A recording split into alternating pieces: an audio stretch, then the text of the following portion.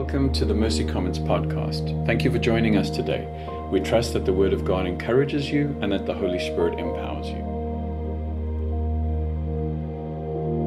This patient man is my friend Joel Baker. We've known each other for, I think, almost 10 years, maybe a little longer. Almost 15. See how old I am? I'm forgetting those things. Joel is on our transitioning elder team. He's a friend, and he's also a great support. And I just want you to open your hearts to him. Father, thank you for this man. Thank you for his gifting, but thank you even more for his commitment to want to bring something from you to us. Thank you that there is innate power in your word, and that we rest not on his skill and preparation, but we rest on the power of your Spirit. Amen. Amen. Well, Mercy Commons, it is so good to be with you. It really does feel like a privilege to be here. When Nick called and said, hey, would you come and preach? And said, would you come and preach out of Hebrews? I was delighted for a number of reasons. One, because it just is a joy to be with all of you and to worship together and to see a lot of friendly faces here at Mercy Commons. And two, because we as a church at Southlands Brea, we went through Hebrews not too long ago. And I just remember the gift that it was to our community. As we spent a long while in this incredible text, just mining and looking at again and again the reality that Jesus is better than all the things we left behind when we chose to follow him. And so this morning, I'm excited. I'm excited to be here and worship with you, excited to see friendly faces, but I'm excited to dive into the Word of God and to trust that he has something to say to us this morning. Right, when we dive into the text, we don't just do it as a mental exercise, right? It's not just a thing that we're trying to master with our mind. It's actually something that we want to shape our hearts. And so this morning, I believe that there's both areas that we need to engage our minds to understand, but there are also areas that we need to allow the Spirit of God to speak to our hearts to say, maybe this thing needs to be reformed and reshaped a little bit.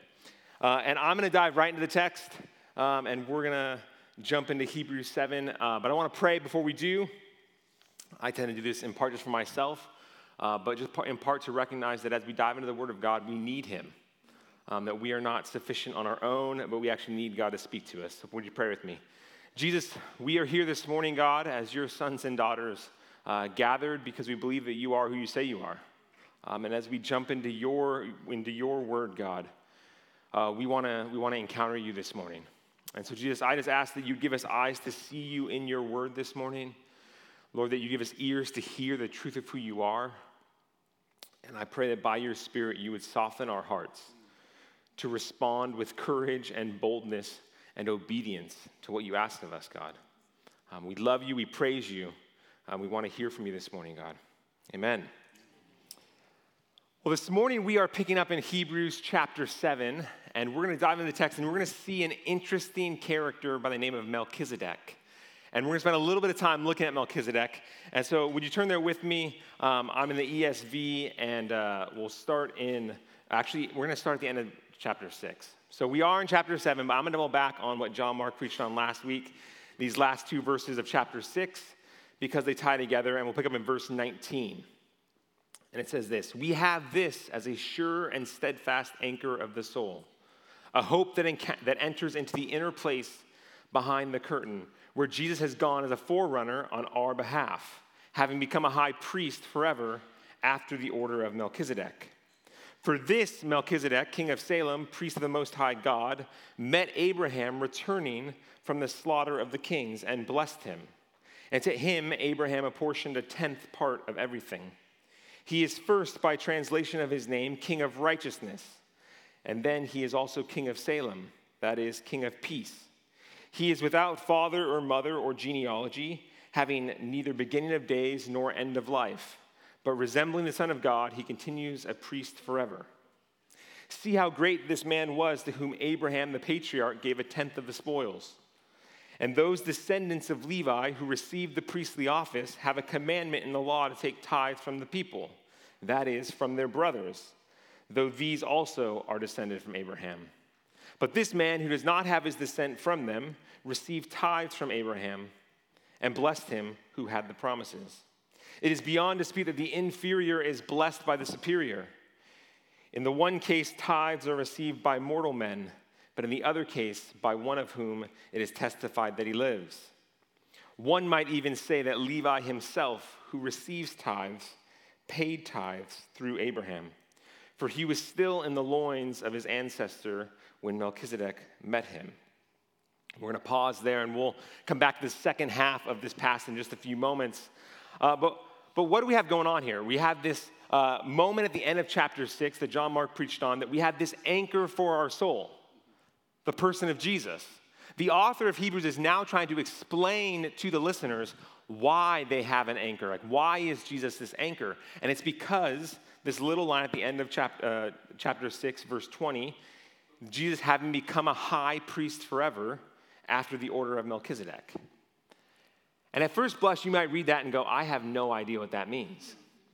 And you would certainly not be alone, because I think when I first opened this text, I said, I'm not sure I have any idea what that means. Like, what does it mean to be a high priest after the order of Melchizedek? And thankfully, the author dives in and begins to unpack that. And as we do the same, I want to actually just take a moment and frame for us and remind us why we're going to unpack this and why we're going to look at this. I listened to the first sermon of your series whenever, the couple times I've come and preached here now, I try to listen to a couple of the sermons before I show up here so I kind of know what's going on. And so I listened to the first sermon where Nick actually introduced this series. And he actually, I remember he walked you through the context of the book of Hebrews, right? That we have this unknown author writing to Jews, Jewish Christians, I should say, Christians that were formerly Jews, that are facing persecution and facing real pressure and are feeling temptation to return to the old things. And actually, they might go back to Judaism because there's less pressure if they do that. There's less persecution if they do that. And the author is pleading with them and is imploring them, no, you have found a better thing in Jesus. That's a very simple summary of what's happening here. But the same is true here. And the reason I want to say that is because it's easy in a text like this to get really caught up and tied up in, well, who's Melchizedek and what's happening and what are the tithes and this idea of, in the one case, tithes are received by mortal men, and then the inferior is blessed by the superior. What's happening here? And we can tie ourselves in knots here. But we have to remember the actual purpose of this passage is not Melchizedek. The purpose of this passage is Jesus. And the author of Hebrews doesn't want us to get stuck in Melchizedek. He wants us to look at Melchizedek to better understand Jesus so that we can fully appreciate who he is. Right? And so we're going to start with the question that probably many of you have. And there's kind of three questions I want us to look at this morning. And the first one is, who is Melchizedek? Because if we're going to understand what the author's trying to accomplish, we have to understand who Melchizedek is. And Melchizedek is this interesting figure in Scripture in that there's only a couple of verses that actually reference him. There's not all that much that is known about him. And that helps us because it means we can actually take a look and not have to spend too much time there. But there's not that many verses that are actually written about him. We see Melchizedek in Genesis chapter 14, right? So if you remember the story of Genesis, post-creation, Genesis 12, God calls a man by the name of Abraham and says, I'm going to bless you. I'm going to make you a blessing to all people. Just a few chapters later in Genesis 14, Abraham has been at battle with these kings, and he's going to meet the king of Sodom in the Valley of the Kings. And in verse 18 of Genesis 14, it says this, and Melchizedek, king of Salem, brought out bread and wine. He was priest of God Most High. And he blessed him and said, blessed be Abram by God Most High, possessor of heaven and earth. And blessed be God Most High, who has delivered your enemies into your hand. And Abram gave him 1/10 of everything. And that's it. He's gone. He's arrived, he's here for a few verses, and he's gone. But he plays this important role because he actually is pointing, and he's this foreshadowing of Jesus to come. And the author of Hebrews is helping us connect that this morning. And so who is Melchizedek? The first thing we should see is that he's a king. He's the king of Salem. And that would be translated as king of peace. His name, Melchizedek, would be translated as king of righteousness. So he's the king of righteousness and the king of peace. As a follower of Jesus, you should probably go, wait, I know someone else who's the king of righteousness and the king of peace. Right? But he's not just a king, he's also a priest. It says here in Genesis 14, he was priest of God Most High. So he's a king and he's a priest. And I will say to you and I, that doesn't mean all that much. It kind of sounds like he's got two jobs, which if you live in Southern California is not that uncommon, right? But I'm going to tell you, Melchizedek is not trying to like pay the bills with a side hustle as a priest. He's not like, okay, my main gig is being a king, and my side hustle is being a priest, and now I can pay rent. That's not what's happening. And for you and I, it's easy to go, okay, he just looks like he was busy. Like he probably didn't have a lot of free time. But to a Jewish listener, and remember the audience of this book in Hebrews was written to Christians who were formerly Jews. To a Jewish listener, this would be all kinds of alarm bells going off in their head going, whoa, whoa, whoa, that doesn't work. You can't be a king and a priest. It's not allowed. It's not possible. Albert Mohler, in his commentary on Hebrews, has a quote that I think will help us in this. And he says this: distinct and definitive lines were strictly drawn in Israel between the roles of the priest and the king. The priest was not to be a king, and the king was not to be a priest. The tribe of Levi produced the priest, and the tribe of Judah, the tribe primarily remembered as the tribe of King David, produced the kings. So to a Jewish listener, you cannot have a king who is also a priest. They come from two different tribes. A king comes from the tribe of Judah, a priest comes from the tribe of Levi, and so Melchizedek doesn't fit. And that is in some ways the crux of what the author of Hebrews wants the listeners to remember, is Melchizedek is not like the priests they have known. The Levitical priesthood as established in the Old Covenant, he's saying, no, Melchizedek isn't like that. He's a king and a priest. He doesn't fit the structure and the mold of what you've known. So we have this king who's also a priest, and he points to Jesus, right? He actually brings to Abraham, he brings what? Bread and wine. A meal that we will look at in the New Testament at the Last Supper, where Jesus takes the bread and says, this is my body broken for you. This is my blood poured out for you. But here Melchizedek is thousands of years earlier bringing bread and wine to Abraham to bless him. And so Melchizedek is this kind of other, I don't want to say otherworldly, but other priestly figure. He's different than a Levitical priesthood that these listeners would have known. And the author wants them to remember that. Because Jesus is a high priest, not like the Levites. He's a high priest like Melchizedek. Right? So that's who Melchizedek is. But then we want to carry on because the author wants us to move into actually saying, well, how is Jesus like Melchizedek? If Jesus is a high priest in the order of Melchizedek, how is that? What does that look like? What are the similarities between Jesus and Melchizedek? And in our modern Bibles, you have these helpful headings. And you'll see before verse 11, it says, Jesus compared to Melchizedek. Right? They actually want to help us understand what's happening in this text as we transition from hearing about Melchizedek to now saying, how is Jesus like him? And so we're going to pick up in verse 11, and we'll read the rest of the chapter. And so in verse 11, it says this: now, if perfection had been attainable through the Levitical priesthood, for under it the people received the law, what further need would there have been for another priest to arise after the order of Melchizedek, rather than one named after the order of Aaron? The authors are saying, if the law, the Levitical priesthood, if the Old Covenant, if it was sufficient to bring about the perfection required, then actually we would not need another priest in the order of Melchizedek. We would just need another priest in the order of Aaron. We just need another Levitical priest. But actually we need a different kind of priest, right? And the Jews would have known this because they've been waiting for the Messiah. They have known from the very beginning that the Old Covenant was not sufficient. It was always looking to the Messiah. And so the authors just reminded them, the law is not sufficient on its own. Verse 12, for when there is a change in the priesthood, there is necessarily a change in the law as well. For the one whom these things are spoken belonged to another tribe from which no one has ever served at the altar. For it is evident that our Lord was descended from Judah. And in connection with that tribe, Moses said nothing about priests. So again, the author is saying the law was insufficient. And when you change priest, not just like one priest to another, but when you change from the Levitical priesthood to a priest in the order of Melchizedek, it means that actually like the structure of the covenant and the law that priest represents is being changed.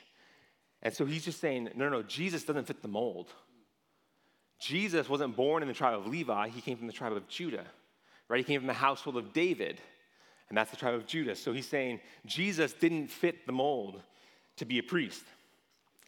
Verse 15, this becomes even more evident when another priest arises in the likeness of Melchizedek, who has become a priest not on the basis of legal requirement concerning bodily descent, but by the power of an indestructible life.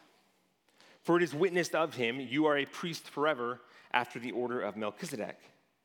For on the one hand, a former commandment is set aside because of its weakness and uselessness, for the law made nothing perfect. But on the other hand, a better hope is introduced through which we draw near to God. And it was not without an oath, for those who formerly became priests were made such without an oath. But this one was made a priest with an oath by the one who said to him, the Lord has sworn and will not change his mind. You are a priest forever. This makes Jesus the guarantor of a better covenant. The former priests were many in number because they were prevented by death from continuing in office. But he holds his priesthood permanently because he continues forever. Consequently, he's able to save to the uttermost those who draw near to him, near to God through him, since he always lives to make intercession for them. For it was indeed fitting that we should have such a high priest, holy, innocent, unstained, separated from sinners and exalted above the heavens. He has no need, like those high priests, to offer sacrifices daily, first for his own sins and then for those of the people, since he did this once for all when he offered up himself. For the law appoints men in their weakness as high priest, but the word of the oath, which came later than the law, appoints a son who has been made perfect forever. So how is Jesus similar to Melchizedek? The first and clearest way that the author is trying to make sure that these listeners understand is that he doesn't fit the mold, right? He is not a Levite. He was not born from the tribe of Levi. He has no claim to be a priest. But yet he is. Right? And the author quotes Psalm 110, saying, the Lord has sworn and will not change his mind. You are a priest forever. So Jesus, who has no claim by birth to be a priest, has become a high priest forever. But Jesus is also king. Right? The New Testament is full of language talking about Jesus as king and Jesus as priest.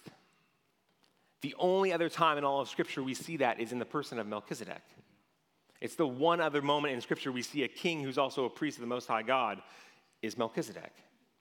And that is the crux of how Jesus is similar to him. He is both king forever and he is priest forever. And the author wants them to understand that actually going back to the old system, going back to the old covenant, and going back to the Levitical priesthood would be a massive step backwards, not forward. Right? Remember, the purpose of this passage is to actually point them to Jesus and to remind them that Jesus is better than what they had left behind. And why would you go back to a Levitical priest who you know is insufficient? The law is unable to bring about perfection when you've encountered the priest, the high priest forever in the person of Jesus. That's what the author wants them to understand. The author also connects in Hebrews 7 this idea that we have kind of no knowledge of Melchizedek's genealogy. Right? It says he has no father or mother at the end of in verse 3. He is without father or mother or genealogy, having neither beginning of days nor end of life, but resembling the Son of God, he continues as a priest forever. Right? So in a similar way to Melchizedek, right, who just kind of shows up on the scene and then he's gone, and we have no recorded history of him dying, of the end of him serving as king or priest, Jesus reigns forever. Right? Now, you can get into all kinds of theological debate, and believe me, as I've studied for this sermon, there are lots of scholars who do, about what does that mean? Did Melchizedek just appear? Was he like a manifestation of Christ in the Old Testament? Did he actually live forever? Was there really no end? We don't know. And that's actually not the point of this passage. The author isn't trying to get him bogged down there. He's just saying, remember, this Melchizedek figure points us to Jesus. So Melchizedek was priest and king. Jesus is priest and king. And he's a priest that doesn't fit the mold. And he's actually replacing the old covenant with this new covenant. Right? And in verse 22, the author says, Jesus is therefore the guarantor of a better covenant. So why would you go back to the old one? So we covered the first two questions. I want us to look at the third. So the first question was, who is Melchizedek? The second question is, how is Jesus similar to Melchizedek? And the third question, that's going to pop up there in a moment, is going to be, how is Jesus better? Right? Because we don't just need a priest like Melchizedek. We need a better priest, right? And I want to kind of propose to you that there's three ways in this passage that we see that Jesus is better. And the first one is that Jesus is an eternal priest. And this is actually saying, no, the Levitical priesthood, every Levitical priest died. Every priest that these Jewish Christians would have known in their life had died. All of them. They all died. A new one would need to be installed, and generation to generation to generation, one after another. But Jesus is priest forever. Right? So there's no more priest needed when you get to Jesus. That's how he's better than the earthly Levitical priest, is he's eternal. But he's not just eternal, he's perfect. Right? And this is what the author is trying to get at the end of the passage in verses like really 23 to 28. The author is trying to unpack for them that Jesus is better than the Levitical priest because he doesn't have to offer sacrifices for his own sins. Right? So I want you to imagine you're a first century Jewish individual and you sin. You're aware of your sin and you come to the priest so the priest might offer a sacrifice to atone for your sin. Well, that priest has also sinned. And that priest, I just want you to imagine, right? It's kind of you come and you're like, okay, I got to offer this sacrifice for my sin. And the priest is like, hold on, I got to finish my own first. I'll get to you in a minute, but I got to finish my own sacrifice for my own sin. That only inspires so much confidence, right? You go, well, why is this guy doing the sacrifices if he also is like, he's just like I am. He's sinful just like me. Why is he the one doing the sacrifices? Oh, he was born in the tribe of Levi.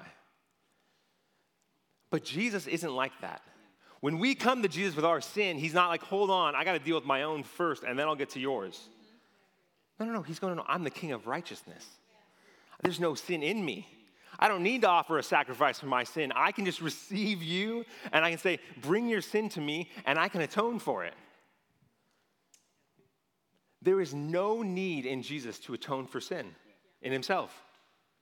And that is wildly different than what these Jewish Christians would have known in the Levitical priesthood. Jesus is the perfect priest without sin. Right? You think about the high priest. I was thinking about this week as I was prepping for this. The high priest, right, once a year would go into the Holy of Holies. And they would do so with like fear and like real fear and trembling. We sometimes talk about like entering into God's presence with fear and trembling. They actually did. They did in such a way that they tied a rope around their ankle in case they died and they had to be like pulled back out, right? Jesus enters with no fear. He's sinless. He's righteous. He has full access. It's his. That's the kind of high priest I want. I don't want the high priest who's going, I hope the sacrifices were enough, but maybe not. Tie 2 ropes. It's been a rough year. Right? We don't want that kind of high priest. No. We want a high priest that we know can enter with confidence because he's sinless. Yeah. And the author is saying, no. Believers, don't forget that Jesus isn't like the earthly priest that you've known. It's not like you're just trading one idea for another.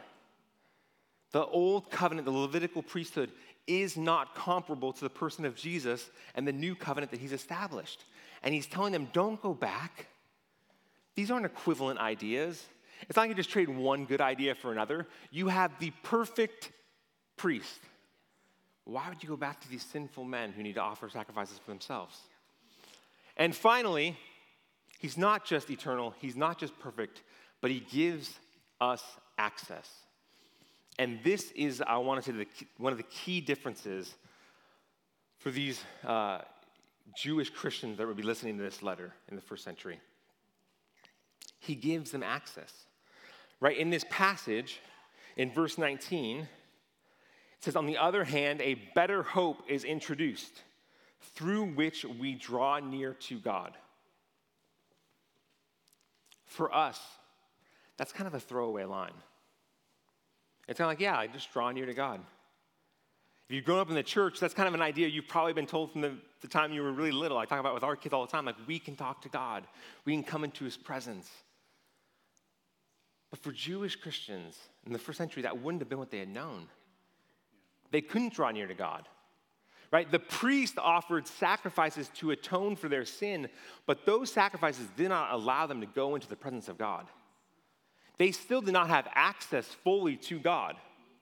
Their sins would be atoned for with these sacrifices, but God was still distant, right? He was still in the Holy of Holies. He was still in the holy place, and they couldn't come into his presence. It wasn't allowed. But actually, now we can. And if I had to boil down the crux of why is Jesus a better priest, it's because he gives us access to God. He doesn't simply mediate between us and God. He doesn't simply atone for our sins and say, okay, your sins have been forgiven. No. He welcomes us into God's presence. And that's so different. It's not just, hey, your sins are forgiven. Go. No, it's come. Come to me. Be in my presence. Be with me. And these Jewish Christians would have grown up in the Levitical priesthood where that was not an option to them. And the author wants them to remember that's the gift to following Jesus, is that actually under this new covenant, he gives you access to God.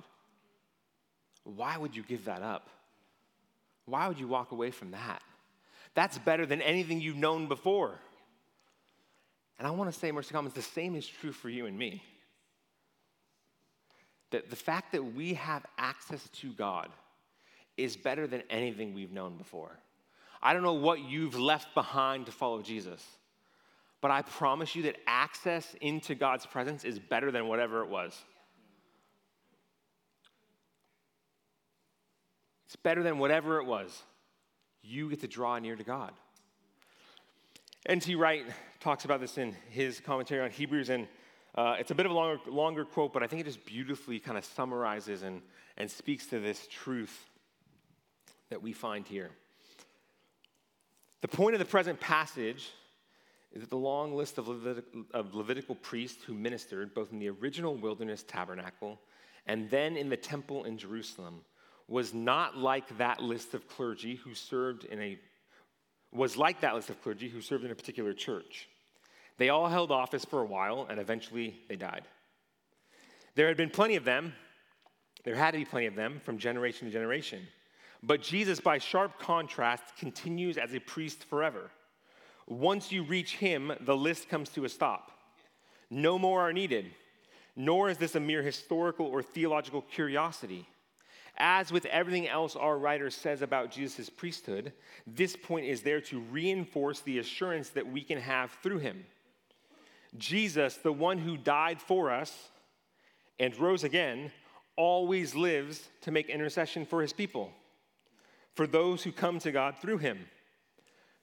I want you to listen to this. No need to go any other route. In fact, no other route carries any promise of success. Jesus himself is the unique human road into the very presence of God. When we get there, we can rest, since our access to God in the first place and our welcome when we arrive is guaranteed forever. Right, so this high priest, Jesus, he welcomes us into the presence of God. And the good news that you and I have is that will never end because he lives forever. It will never end. The access that he gives us, it does not end because Jesus lives forever. We can enter into his presence and we can rest because we know that our access is guaranteed. And as I've read this text a lot this week, and as I read through it, I got to this point that I normally do when I spend a lot of time in any sort of biblical text. And I get to this point where I ask my most theologically astute question. And it is the question, so what? I come to a point, I go, so what? Like, so what do I do with this? So what does this mean to me? Right? I feel like I dive into a text and I go, okay, I understand the context and the history and what's happening. So what? I'm not a first century Jewish Christian who's facing persecution. I'm not feeling in danger of walking away back to the Levitical priesthood. So what? And if you're sitting here this morning going, so what, Joel? I think you're asking a great theological question. And I want to say, so what? What do we do with that? Is that we need to recognize that we may not face the same tensions that these early Christians would have faced. We may not be sitting here, I don't know, maybe some of you are from a Jewish background. I am not. I don't actually feel some draw to go back to the Levitical priesthood. I don't go, hey, the old covenant's feeling pretty good. I knew that one, and there was less persecution, less pressure. But if we're honest, I think most of us would say that we feel some measure of more pressure following Jesus than we did a decade ago. It might be just societal pressure. It may not be physical persecution, but it might be the way that your coworkers look at you when they hear that you believe in Jesus. And you go, that's changed. 10 years ago, it didn't feel like people responded quite as strongly. It might be that the cost to follow Jesus as far as in your friend group has suddenly become a bit more costly than it was a decade ago.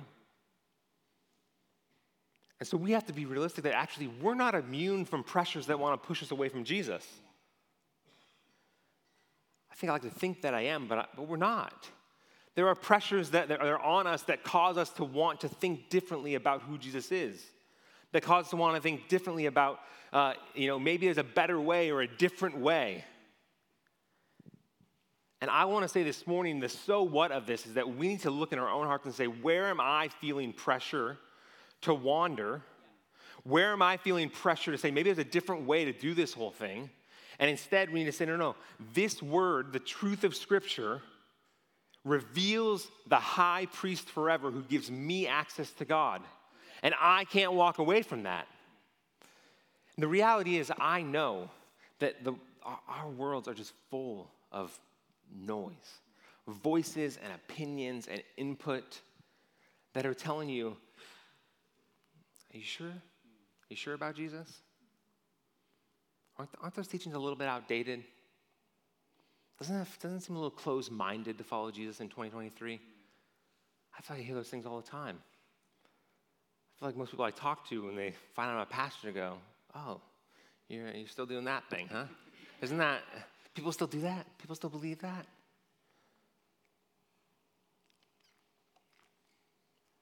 And these voices can actually be voices that say, hey, there's a different way. Just think a little differently about Jesus. Think a little bit differently about how you live in society and how you hold truth. And actually, I believe that what we need is to go, no. I have encountered the high priest forever, the better high priest who gives me direct access to God. Why would I walk away from that? Why would I let go of this to go trust that Instagram or TikTok influencer who's got some workshop they're running and I'm going to go trust that over this? No, this reveals the high priest forever. And I don't say this to you saying that I have this mastered. About 10 days ago, I deleted Twitter off my phone. X, yeah. I'm still protesting that decision. And the reason being is that I began to recognize, mostly what I follow on Twitter is like that's a lot of sports. Full disclosure, a lot of sports and news.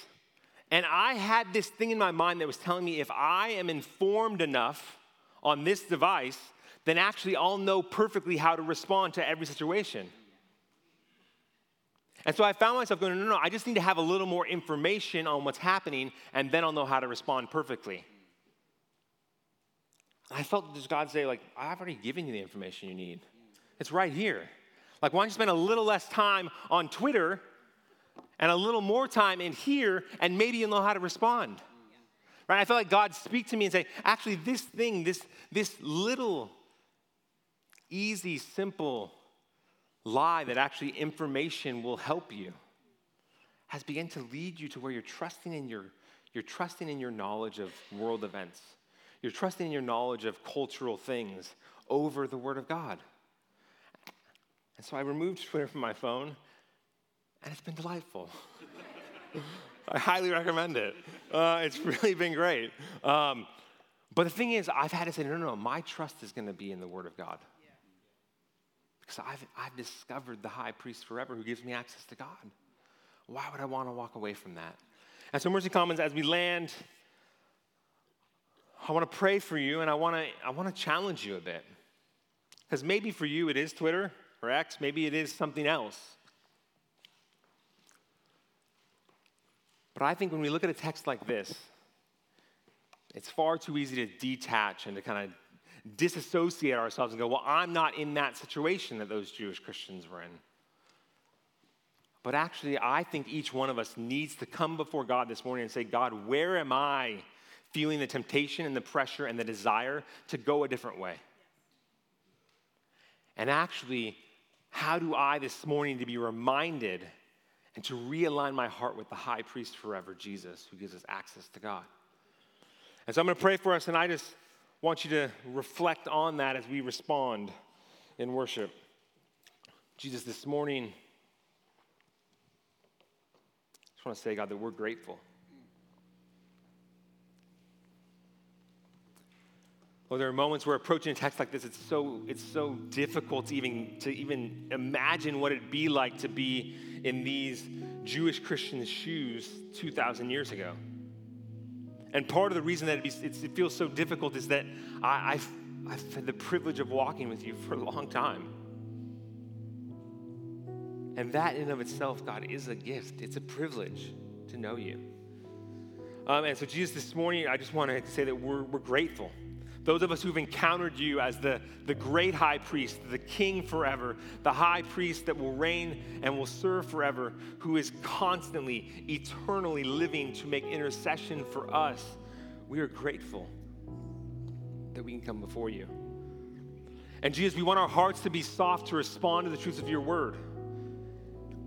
And Lord, we know that there are many voices that are calling to us in this current day. Many voices in the world and the surrounding culture that are calling us saying, no, there's a different way, there's a better way. And Jesus, I want to pray that you would help us to hold fast to the truth of your word. That we don't need a new way. We found the perfect way. We don't need a new approach. We found the perfect Savior. So Jesus, would you help us to cling fast to your word? To let our hearts be soft, to go, this thing's not helping me. I'm going to push that away. I'm going to let that die. The word that was brought this morning about letting things die. Jesus, I just pray that people would let these things that are leading them astray, let them die. Let those things die.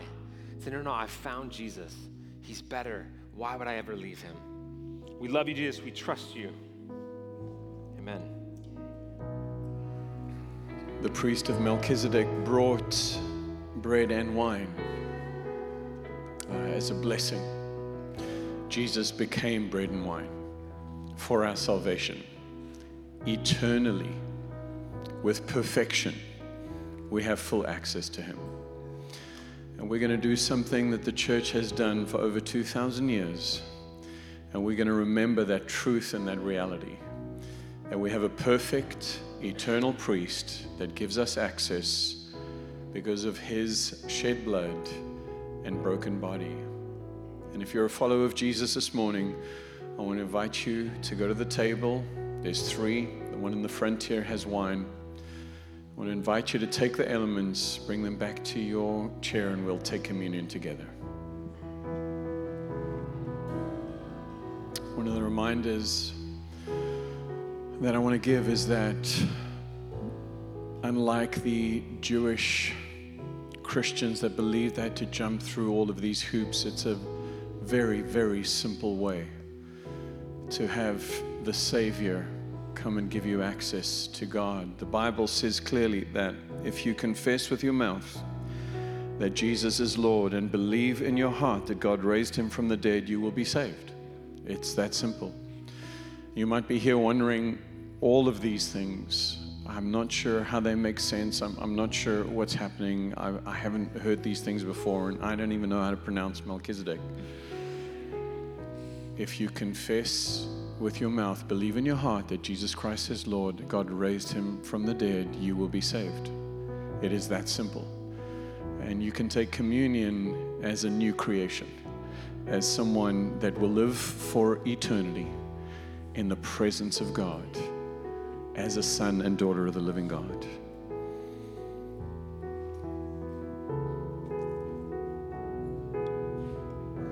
On the night Jesus was betrayed, he took the bread and he broke it. And he said, "This is my body broken for you," knowing the next day that his body would literally be broken on that cross for us, for our healing emotionally, physically, and spiritually. This is the broken body of Jesus for you.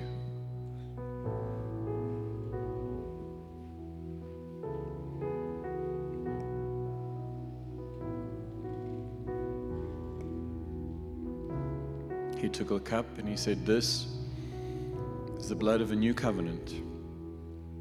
And we know that this is the blood that speaks a better word. We know that this is blood that is eternal, shed once for all. We know that the blood that was scattered on the mercy seat year after year for the Day of Atonement will never need to be scattered again, because it was poured out for us, for our freedom, the penalty of our sins paid for, the power of our sin broken, the blood of Jesus.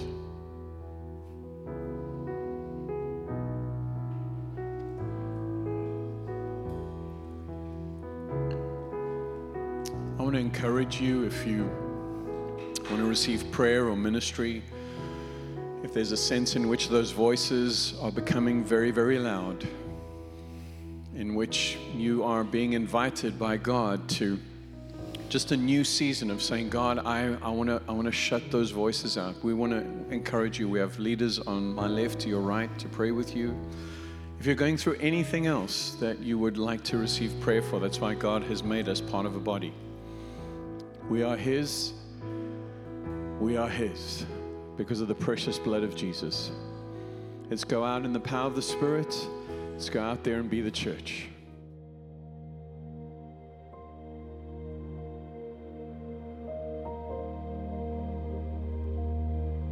Thank you for listening to the Mercy Commons podcast. If you enjoyed today's content, please rate us and hit subscribe. And if you'd like to learn more about us, visit our website at mercycommons.church.